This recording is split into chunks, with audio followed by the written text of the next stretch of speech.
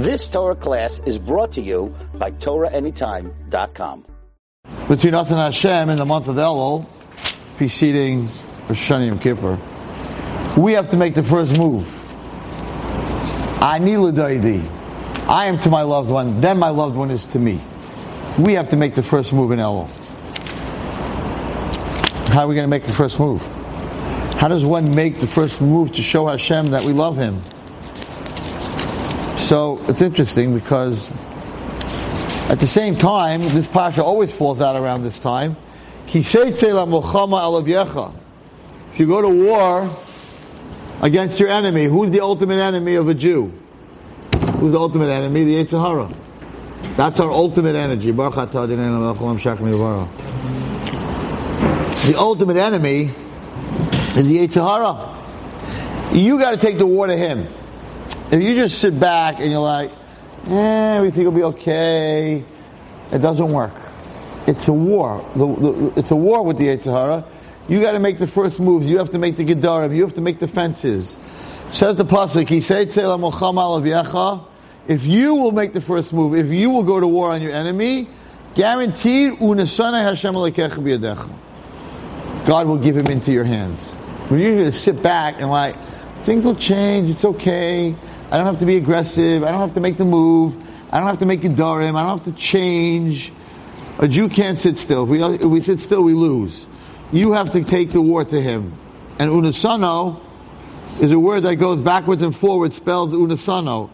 Vav nun saf nun vav, backwards is the same word.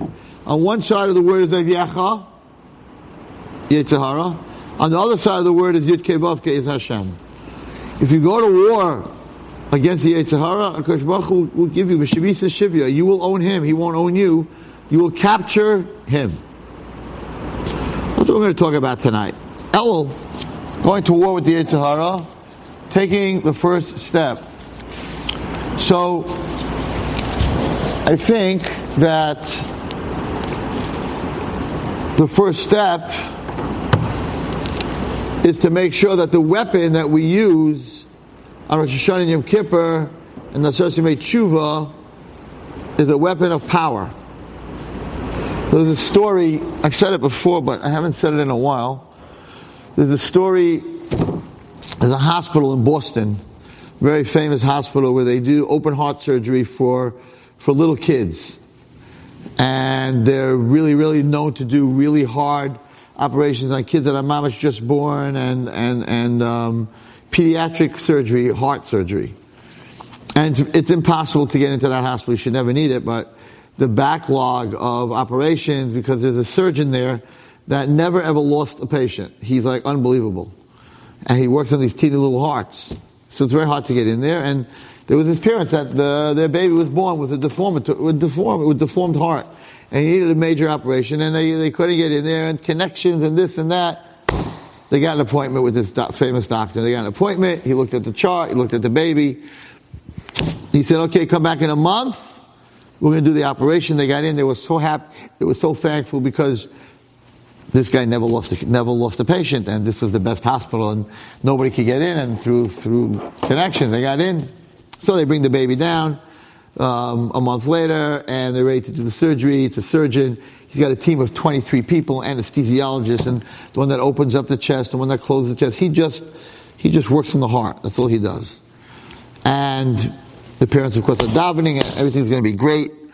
And they take the baby in, and they do the surgery. It's a 6-hour surgery. Doctor comes out and says, perfect. Whatever I wanted to do, I got done. Closed everything up. Regular life. He'll never need another surgery. He'll play ball. He'll run. He'll be like any other kid. We don't have to do this again. I fixed everything, that even when the heart grows, they were so happy. They were so happy. 2-3 hours later, the baby's coming out of the recovery room, and he starts to run a fever. And it happens after operations that people run fevers. And they start giving him antibiotics, and the fever's getting worse, and they're giving him more antibiotics. Within 24 hours, the baby dies. Crazy. Doctor never lost a child. Baby dies. Crazy high fever. They couldn't stop it. No matter what antibiotics they gave, they couldn't stop. Doctor goes storming into the head of the hospital, and he says, I'm done. I quit. The guy said, what do you mean you quit? You're the hospital. You're the main guy. He says, I made up when I came out of medical school that if I ever lose a patient, I will no longer be a surgeon. I just lost my first patient. You need to find another surgeon. I am done. So he was losing, the guy who runs the hospital is losing his main man. He's losing his whole hospital. He said to him, 1 second, maybe it wasn't you. Maybe it's not your fault. Maybe somebody in your team who closed it up, whatever it was, anesthesiologist, maybe it's his fault. You need to gather your team. So he gathers all 23 people, and he asked them, so there's a log. You have to, the night before the surgery, you have to sleep 10 hours. They do a blood test, make sure there's no alcohol, no drugs, because everyone has to be perfect. And they look through the logs of the whole 23, the women, the men, the nurses, the anesthesiologists, they look through the logs. Everybody slept for 10 hours, all bloods are clean, no diseases, no bacteria, no nothing. So after he goes through everything, he's like, it's not the team. It was me. I'm done. So he goes to his room, he starts packing up his pictures, his wife's picture, his books. He's retiring, he's finished. He lost the kid, he's finished. He's sitting there, he's packing up his stuff. There's a knock on the door. Who is it? Maria. Maria. He starts thinking about all the people on his team. He says, I don't have a Maria. There's no Maria on my team. Doctor, please open the door. I think the baby that died today was my fault. Oh, he hears that. He goes to the door. He opens the door. He sees this young lady standing there. He says, your fault. Who are you? You're not in my surgery. I never saw you. Who are you? You're not a nurse. You're not an anesthesiologist. What are you talking about? She says, well, you don't really see me, but I always see you. He goes, what do you do? She says, in between the operations, I sterilize all the instruments that are used, the scalpel, everything that's used in the operation. I put in the hot box, I boil it, and I sterilize it. But doctor, someone did surgery yesterday, and this morning I was supposed to boil those tools, and as I was about to put it in the hot box, my phone rang, and it was my son, and he had problems, and I started talking to him, and I forgot, and I panicked when you started doing the operation and you asked for the tools. I didn't have time, so I just washed them and dried them. And I think there might have been bacteria from the last operation that was festering all night, and then you use those tools in this child's heart. I think that's why the antibiotics didn't work. I really think it was my fault. He says, you sure you didn't clean them? She goes, I didn't clean them. I just rinsed them. And the doctor said, well then, you killed the child, not me. So that's the story. Brett Walton, why are you telling such a sad story? A kid died. Because no matter how good a surgeon you are, no matter how frum you are, no matter how many mitzvahs you did, you're the best surgeon in the world. You're a tzaddik. You're a tzadikista. But on Rosh Hashanah and Yom Kippur, you're doing surgery. You're cutting away all the bad things you did that year. You're cutting away all your averis. And the tool, girls, the tool that you use for the surgery is your mouth. You do tshuva, you daven, Yom Kippur a whole day. Shachris, Musaf, Ne'ilah, Mincha, Achet, Vidui, Rosh Hashanah, and Sanatokef. It's all tefillah. So no matter how big a tzaddik you are, if your mouth is full of bacteria, is full of lashon hara, and rechilas, and answering your parents back, I'm just saying, using your mouth for lying, nivel peh, whatever's coming out of your mouth that's not clean. So now the mouth that's doing the surgery on Rosh Hashanah and Yom Kippur is full of bacteria. So even though you're saying Hashem Hashem, Al-Chet, Nasar Tokef, Kedusha Yom, you're saying all these holy prayers, the prayers are coming out they're sick, they're full of bacteria, they don't go to Shemayim, they die. So the most important thing before Rosh Hashanah Yom Kippur in the days of Elul is sterilizing the tool. Is making sure that on Rosh Hashanah Yom Kippur, the tool that you're using to do tshuva, which is your mouth, is clean. How do you do that? By not talking Lashon Hara to Rosh Hashanah, by being careful what comes out of your mouth, by doing tshuva. But if we're going to talk Lashon Hara and then daven, it's not going to help. It's not going to work. So the first step you take towards Hashem, Ani l'daidi li, is to take on, I don't know if it's an hour, not talking 3 hours, not talking. I have a friend, he took on 3 hours Lashon Hara, he's not going to talk from 3 a.m. to 6 a.m. I'm like, thank you. Unless you're talking in your sleep. That's not like a big deal. He says, no, it's a big deal, trust me. I'm on my phone. But the truth is, we have to sterilize our mouth, because on Rosh Hashanah, that's what you use. And what other tool do we use, Rosh Hashanah Yom Kippur, besides our mouth? What else? Who's awake tonight besides me? What's something on Rosh Hashanah that you need to do that you don't do any other holiday? How do you hear the shofar? By listening. Right? So, the shofar has a big effect on your neshama. But if you listen to Lashon Hara and you listen to things you're not supposed to, then your other tool of listening is also tameh. And the shofar that comes into your heart doesn't wake you up. People are like, why doesn't it wake me up? I'm like, because you listen to Goyish music. Because you listen to Lashon Hara. Because you listen to bad things about your parents. So, the shofar is going through this tube, this tunnel, right, into your soul. But going down the tunnel, it's full of rock and roll and rap music and whatever Lashon Hara you listen to and what other things that you listen to, right? So the tool's not clean. And the most important tool when it comes to tshuva is what?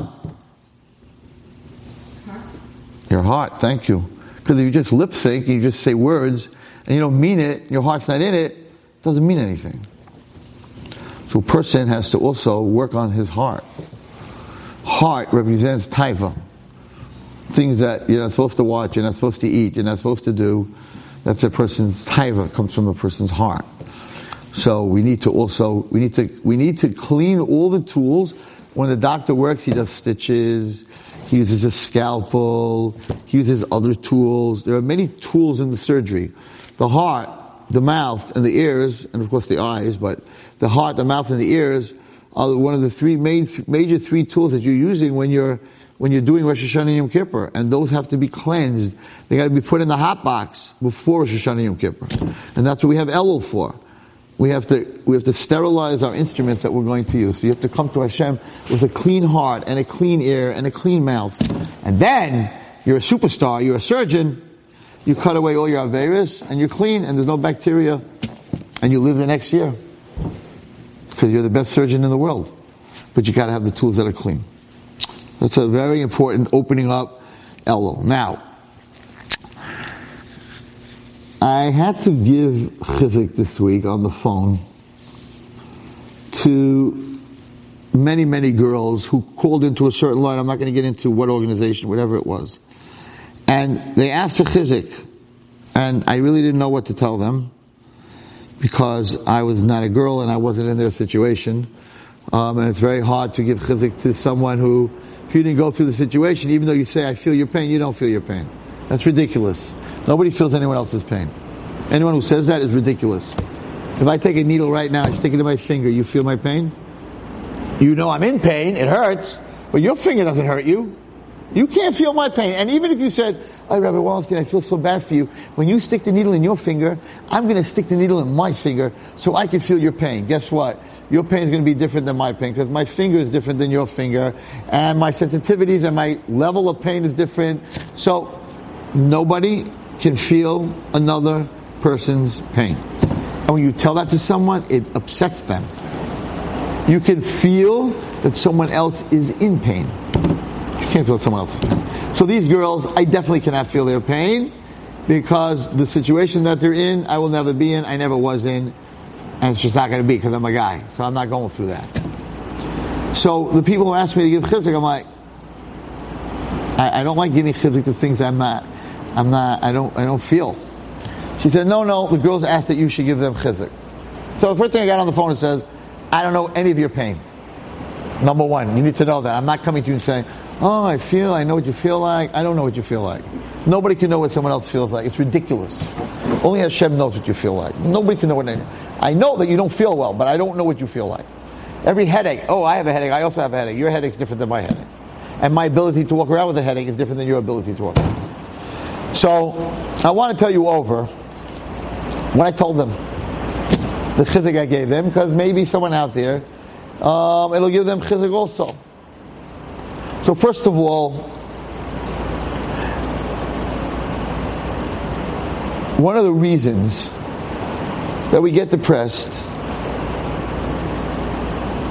and we get anxious and we get upset is because it's not a lack of emunah, but it's a lack of accepting that whatever Hashem does has a purpose and has a reason, and the same way He does good, He does bad. I always tell people who are like, I can't believe it, this person died, this person had cancer, this person got divorced, what's with Hashem, everyone's in pain, no one's getting married, there's a crisis, then you get married, then you can't have kids, then you have kids, then they go off to derech. Oh my God, Rabbi Wallerstein, what kind of world is this?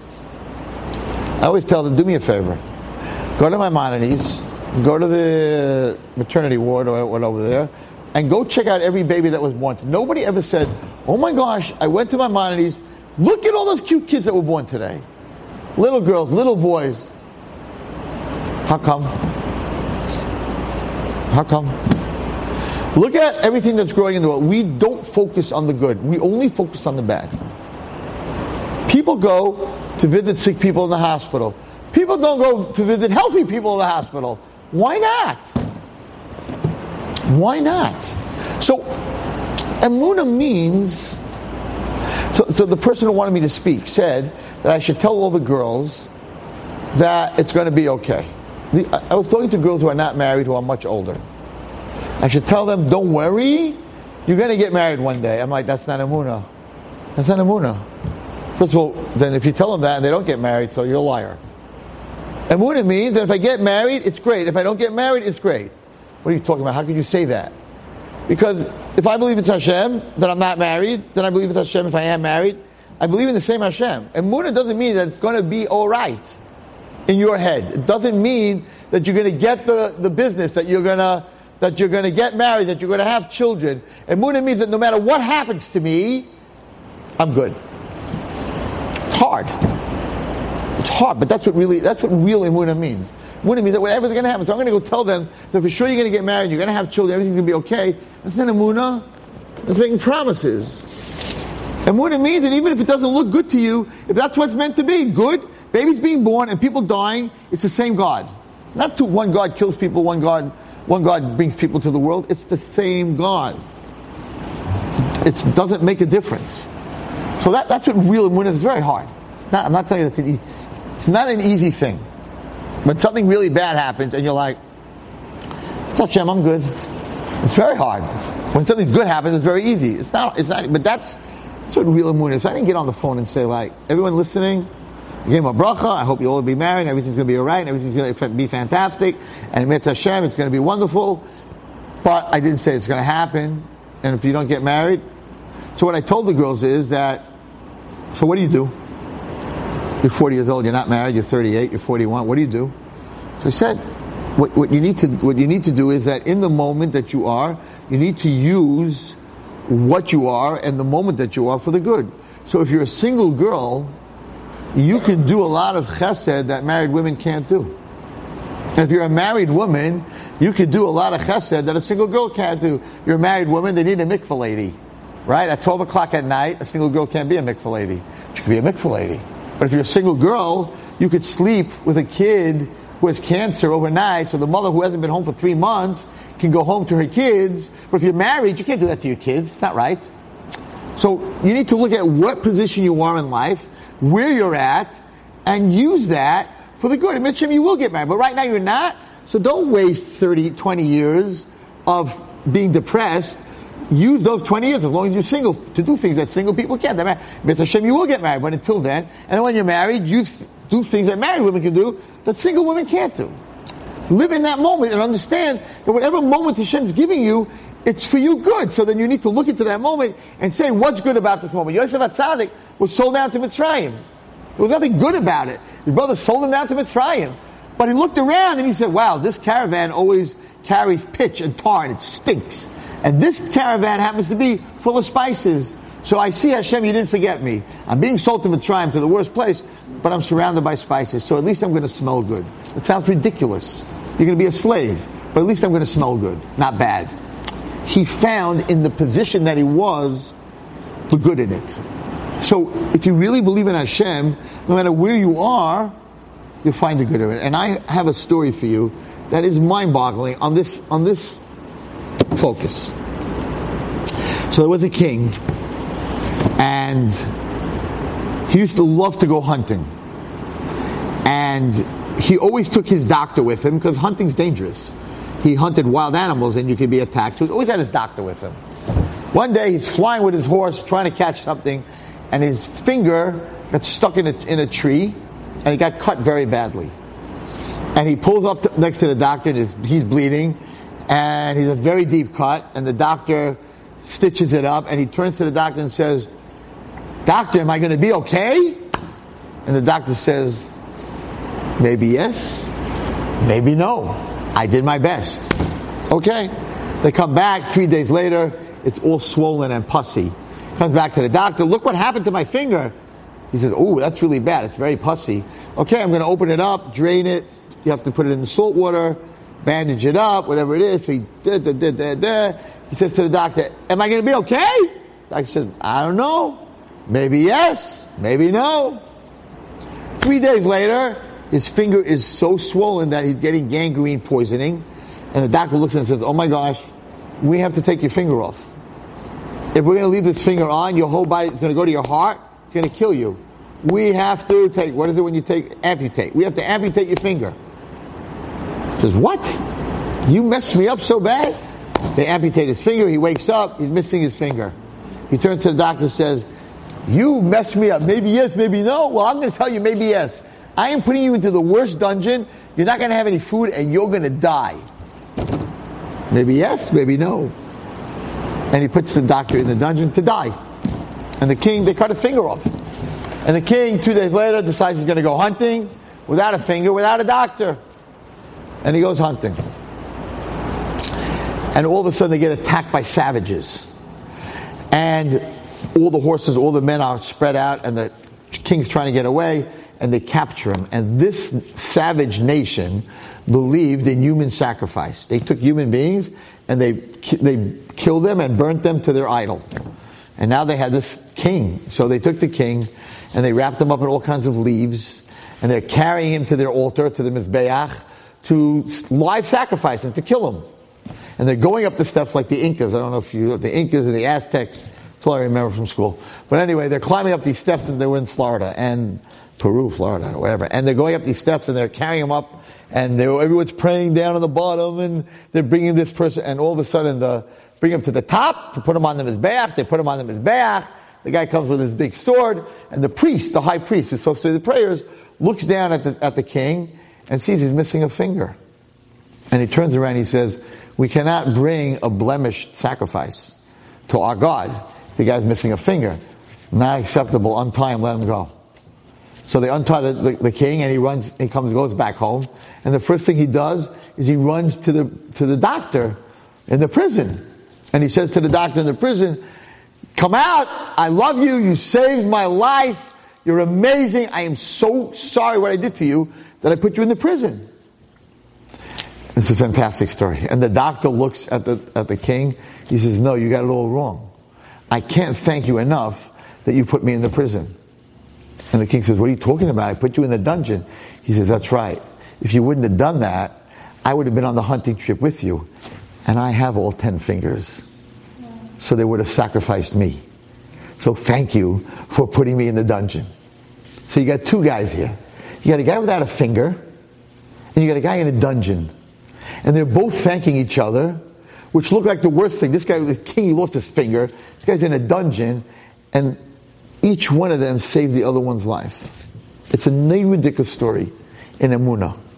So you're looking at a story that looks terrible, and in the end, both of them saved each other's life. That's real emunah. Real emunah means that I lost a finger, I'm sure it's good for me. I'm in a dungeon, I'm sure it's good for me. And this is what I said on the phone conversation. I said, I can't answer you, I don't understand, and I don't have the answer, but for whatever reason, there's a reason. And if there's no reason, then he's not God. And if he's not God for anything. Not for mitzvahs, not for Torah, not for anything. He's either everything, hakol yachol, so he's good, what you think is good and bad, everything is good, but for birth, for death, for everything else, he's the same God. It's not separated. That's why it's Hashem Echad. He's one. And when you say Shema, right, what are you saying? Shema Yisrael, listen everybody. You're making a statement. It's the only thing, making a statement to the whole Klal Yisrael. Shema Yisrael, Hashem Elokeinu, Yud Kei Vav Kei. Hashem is our God. Now, Yud Kei Vav Kei is Rachamim, and Elokeinu is Din. So you're saying, Hashem Rachamim, Elokeinu, which is Din, Hashem is Mazel Tov, Elokeinu is Baruch Dayan Emes, is the bad things that happen in a person's life. Hashem Echad, you need to know that it's all Rachamim. Hashem Echad, Hashem Elokeinu, Hashem Echad, it's all one. It's all one. It's the same God that's Yud Kei Vav Kei is Elokeinu. Midas HaRachamim, Midas Hadin, it's all the same God. So whether the finger's off or you're in the dungeon, it's all the same God, and it's all for a reason. What's the reason? Rav Austin doesn't know the reason. Moshe Rabbeinu didn't know the reason. He asked Hashem, Tzadik V'Raloi, and Rosh Hashanah. Hashem said, I'm not answering you that question because I have to destroy the whole world and start from the beginning. You have to see the whole thing. Gilgal, Tikva, this, that. You have to see everything. And I'm not destroying the whole world. Well, a person needs to understand that. And this story, I think, is the perfect story.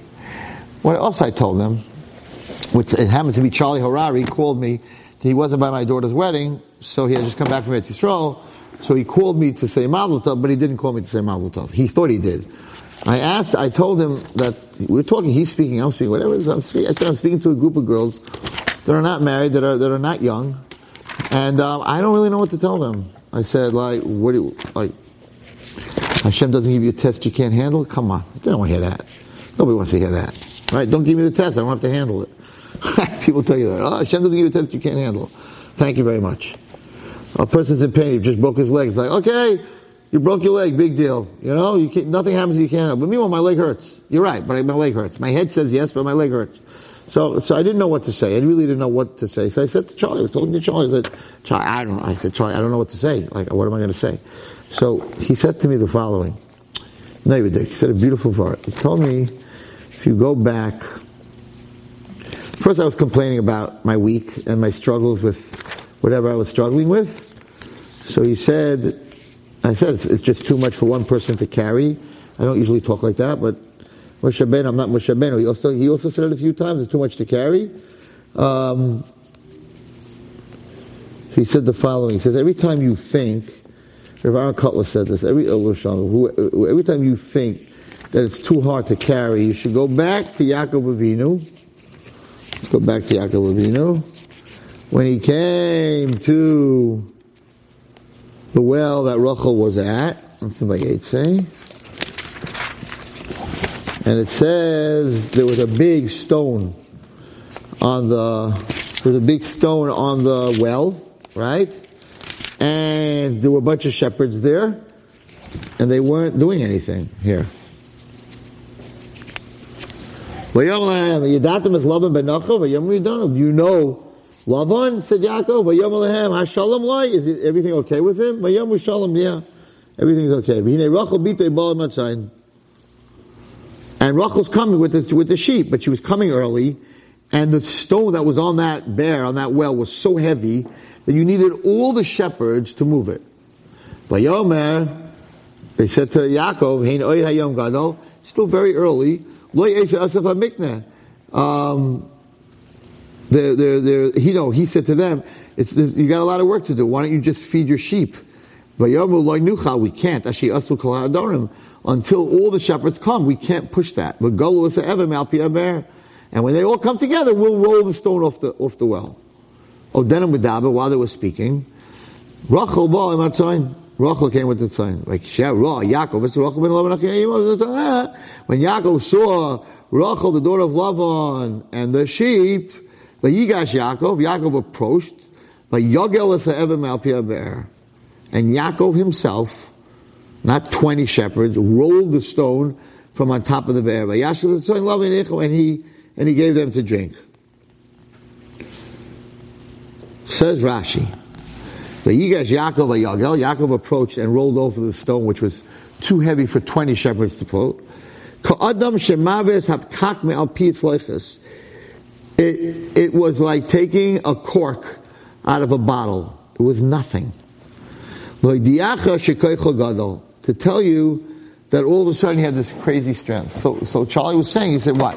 The Torah wants to tell you that Yaakov was a muscle man? Who cares that he was able to push the boulder?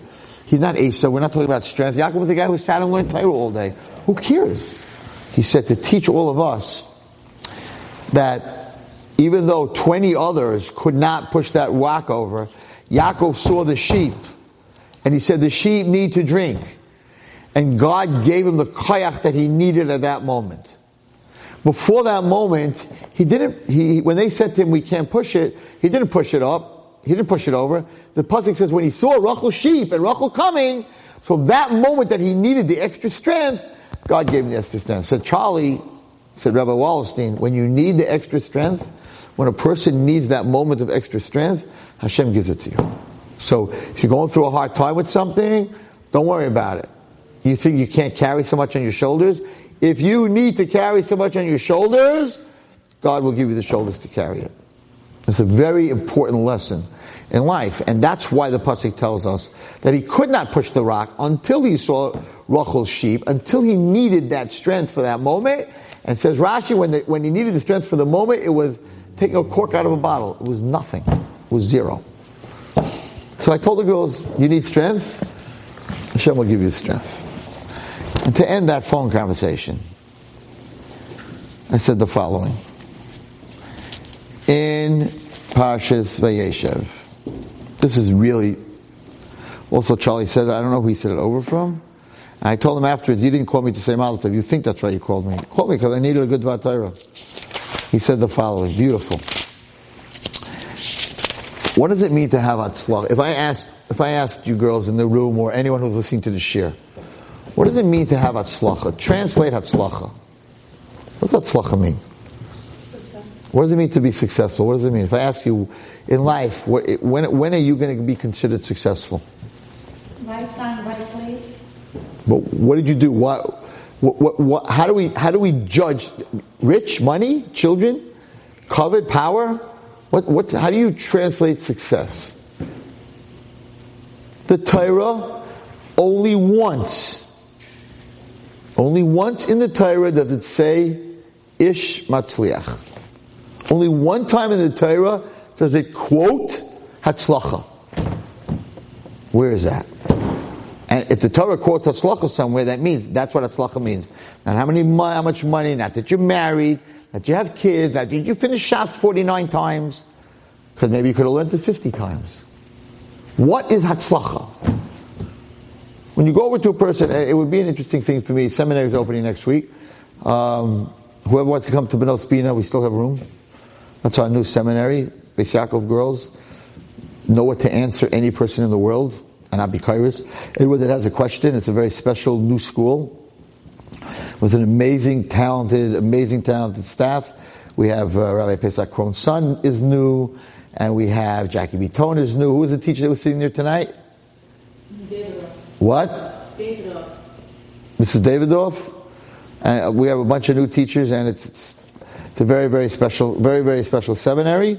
Still got a week if you want to join. Of course, our Teres Nava is there. It's very different. We're teaching very different. I had a lot of requests for girls and women that are they're married and out of seminary and out of everything, who don't know how to answer a lot of the questions that are being sent them by family members today, where they weren't taught, atheism and tattoos and all the other liberal things that are going on in the world. And you have family members, and they're like, it's culture, it's beauty, it's freedom, and they're like stuck. So this part of our teaching is going to be how to answer an atheist. What is wrong with a tattoo? A lot of stuff about psychology and different things that a person He's going to learn about what is true, what is not true, what is apikorsis, what is not apikorsis. So this is something very new. There's no school that's doing this. And Mitzvah Shem, we're opening next week, so whoever's interested, and that we've tried down the line, or Nava, to do a night program on this, maybe Skype it, maybe put it online, because there's a lot of women that can't come here that need to know these answers. A lot of family members are never going off the derech, and they have questions, and if you don't know how to answer the question, then it becomes your question. Da, ma, no, as Mishnah says, what the answer not be is, because you'll become an apikaris. If someone asks you a question and you don't know the answer, then you begin to question the question. And if you don't know the answer, it begins to bite away at you. And you're like, maybe they are right. Maybe we are wrong. Maybe there's 5 million Muslims and there's only 8 million Jews. Maybe they got it right. Maybe we don't have it wrong, because you can fool 8 million people, but you can't fool 5 billion. And this is what's going on the internet. And kids are reading this, and people don't know how to answer. Like, you know what? They begin to have a little crack. And they're emunah, they're bitachon. And once that little crack, it's like a fly. He can't eat your apple at all. Once you bite into your apple, he can eat your apple. So once there's a crack in your emunah, that's where they go in. So I think it's a very important school, a very important thing that we should do. Anyway, what is success? Yes. When Yosef was in the dungeon, he was talking me, and me, I, and I.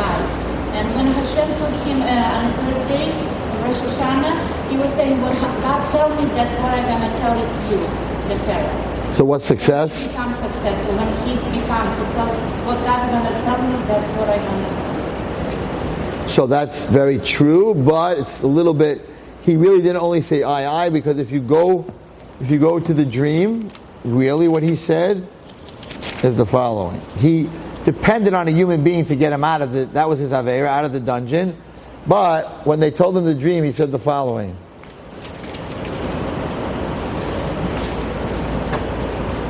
He tells them the dream. There was Geffen, there was this.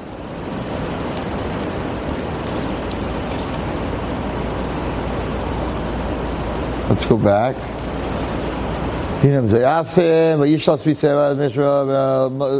Why you look so bad? They said to him, we had a dream. Yosef. God has the answers. Supernoli. So he did answer first that God has the answers. But then he didn't give God credit after that. But his first answer to them was, if you want to look it up, it's in Perek Mem plus success. And they said to him, we dreamt a dream, but there's no interpreter for it. So Joseph said to them, do not interpretations belong to God? Relate it to me if you please. So he did say that Hashem has the answers, but then he relied on this guy to get him out. That was wrong. But anyway, you happen to be right. Your answer is right. Now I'll tell you why your answer is right. In Parashat Vayeshev, it says the following. I'm sorry, in Parshas, and it's in Parashat Vayeshev. Hold on.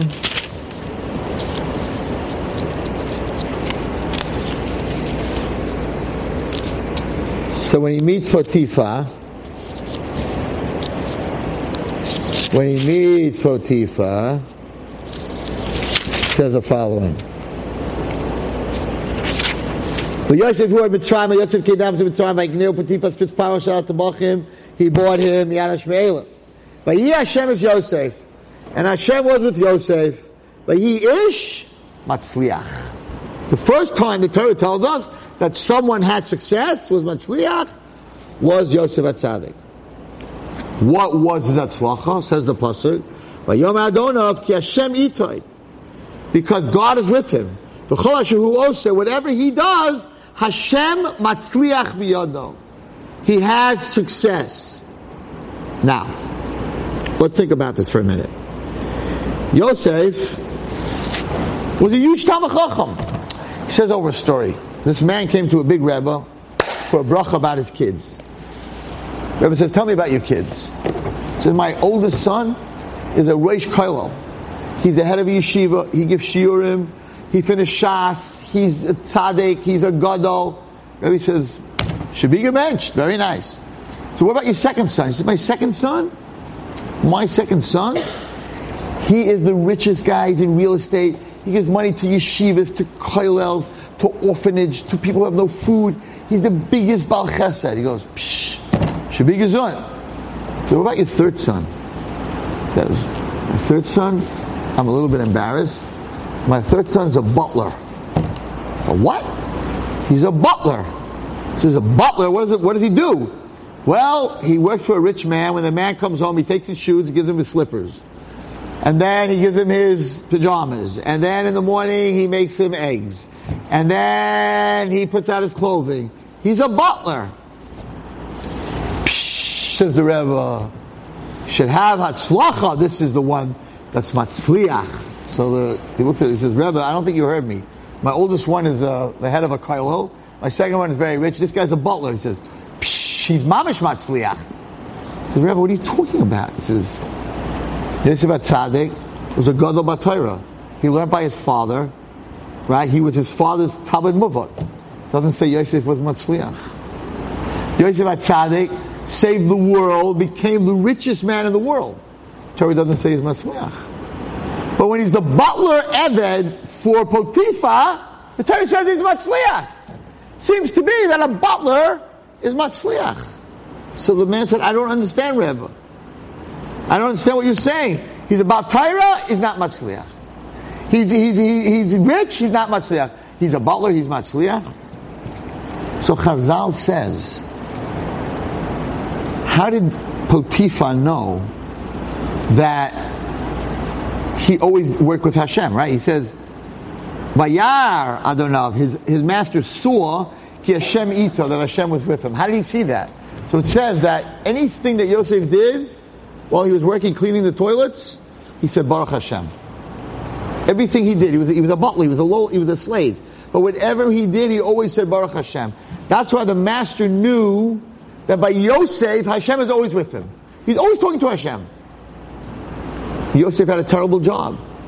He was a slave. He cleaned toilets. He took out the garbage. He was a slave. So what does the pasuk mean? There was an Ish Matzliach. And the teretz is that an Ish Matzliach, the Torah tells us, is a person that no matter where they are in life, in the most painful place, the words that are coming out of their mouth is Baruch Hashem. Thank you, Hashem. Emirtza Hashem. That's a person who's Matzliach. A person that has a relationship with God, that when he was learning, not an Ish Matzliach. When he was the richest guy in the world, not an Ish Matzliach. When he's a slave, and out of his mouth he's always talking about Hashem, and that everything that Hashem does, even though I'm cleaning toilets, and I was Yosef HaTzadik, and I had Sinus Pasim, and I was the king, right? That's nothing. When I'm in the lowest place, as long as I'm connected to Hashem, and I say Baruch Hashem, that's what's called an Ish Matzliach, and that's what the Torah tells us. So I said to the girls on the phone, you think you're not married, and you're this old and you're not married, you're not Matzliach? Hatzlacha in the Torah is not whether you're married or rich or covet or beautiful or smart or valedictorian. That is not Matzliach in the Torah. Matzliach in the Torah is that no matter what position you are in life, no matter where you're at, no matter what you're going through, it's Baruch Hashem. Emirtza Hashem. Thank you, Hashem. And a person who's like that is a person who's an Ish Elokim, even a goy, a Potiphar, a lowlife. He bought Yosef for the wrong reasons. Like Yar Adonav ki Hashem itai. And it goes further. And I'll end with this. And this Charlie didn't tell me, but I added to it. If you go to Pashas Miketz, it's Neirudik. You really see this pshat. If you look in Pashas Miketz, like you said, all he said when he came out of the dungeon, everything he said to Paro, I don't know nothing, it's Hashem. I don't know nothing, it's Hashem. That's all he talked about. When he came out Rosh Hashanah, because there's a whole thing, they shaved and cut his hair, and how could he cut his hair on Rosh Hashanah? Because he had to go in front of the king. So he came out Rosh Hashanah. And Rosh Hashanah, he made Hashem the Melech. And everywhere you look in the pasuk, everywhere you look, you'll see that he tells Paro, I don't know nothing here. Misha Paro, they took him out from the bar. I think Rashi says it was Rosh Hashanah. And they cut his hair, and they covered Hamalchus. But it says that it was Rosh Hashanah, right? And he called him, and he told him the dream. Without I can't do anything. Without Hashem, I can't answer you anything. So he tells him the dream, and again he says, everything's Hashem. Vayom Yosef Aparo, it's one dream, it's Asher Elokim Oiseh, what Hashem is going to do. And the whole time, all he talks about is Hashem. The whole time. So what happens, because he talks about Hashem, and he's in Ish Matzliach, what happens? Vayom Aparo Lavadav. Hanimtza Kazeh Ish, did you ever meet a man, this is Paro, the lowest of the low, and the mitzvah, did you ever meet a man, Asher Ruach Elikimbo, that has the Spirit of God? Not Avodah Zarah, but the Spirit of God?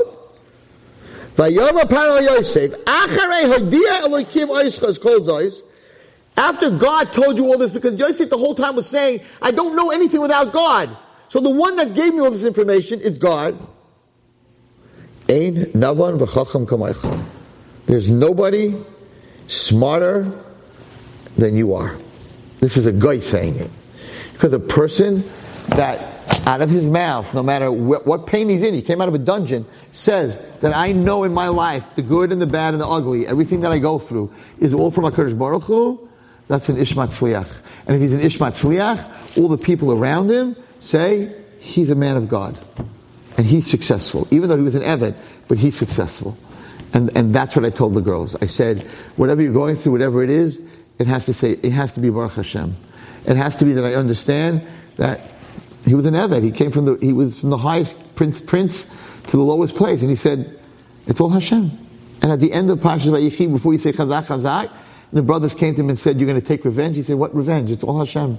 You think you sold me? You didn't sell me. Hashem sold me. It was his idea. I'm not angry at you. It has nothing to do with you. Once you understand that, Chazak, Chazak, B'nis Chazak, that gives you the strength to be able to do anything.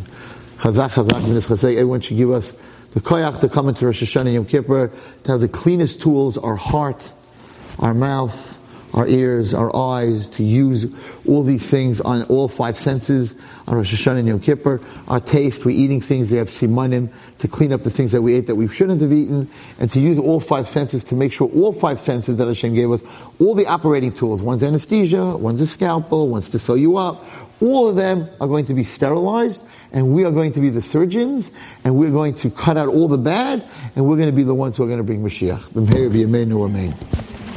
Thank you for coming. You've just experienced another Torah class brought to you by TorahAnytime.com.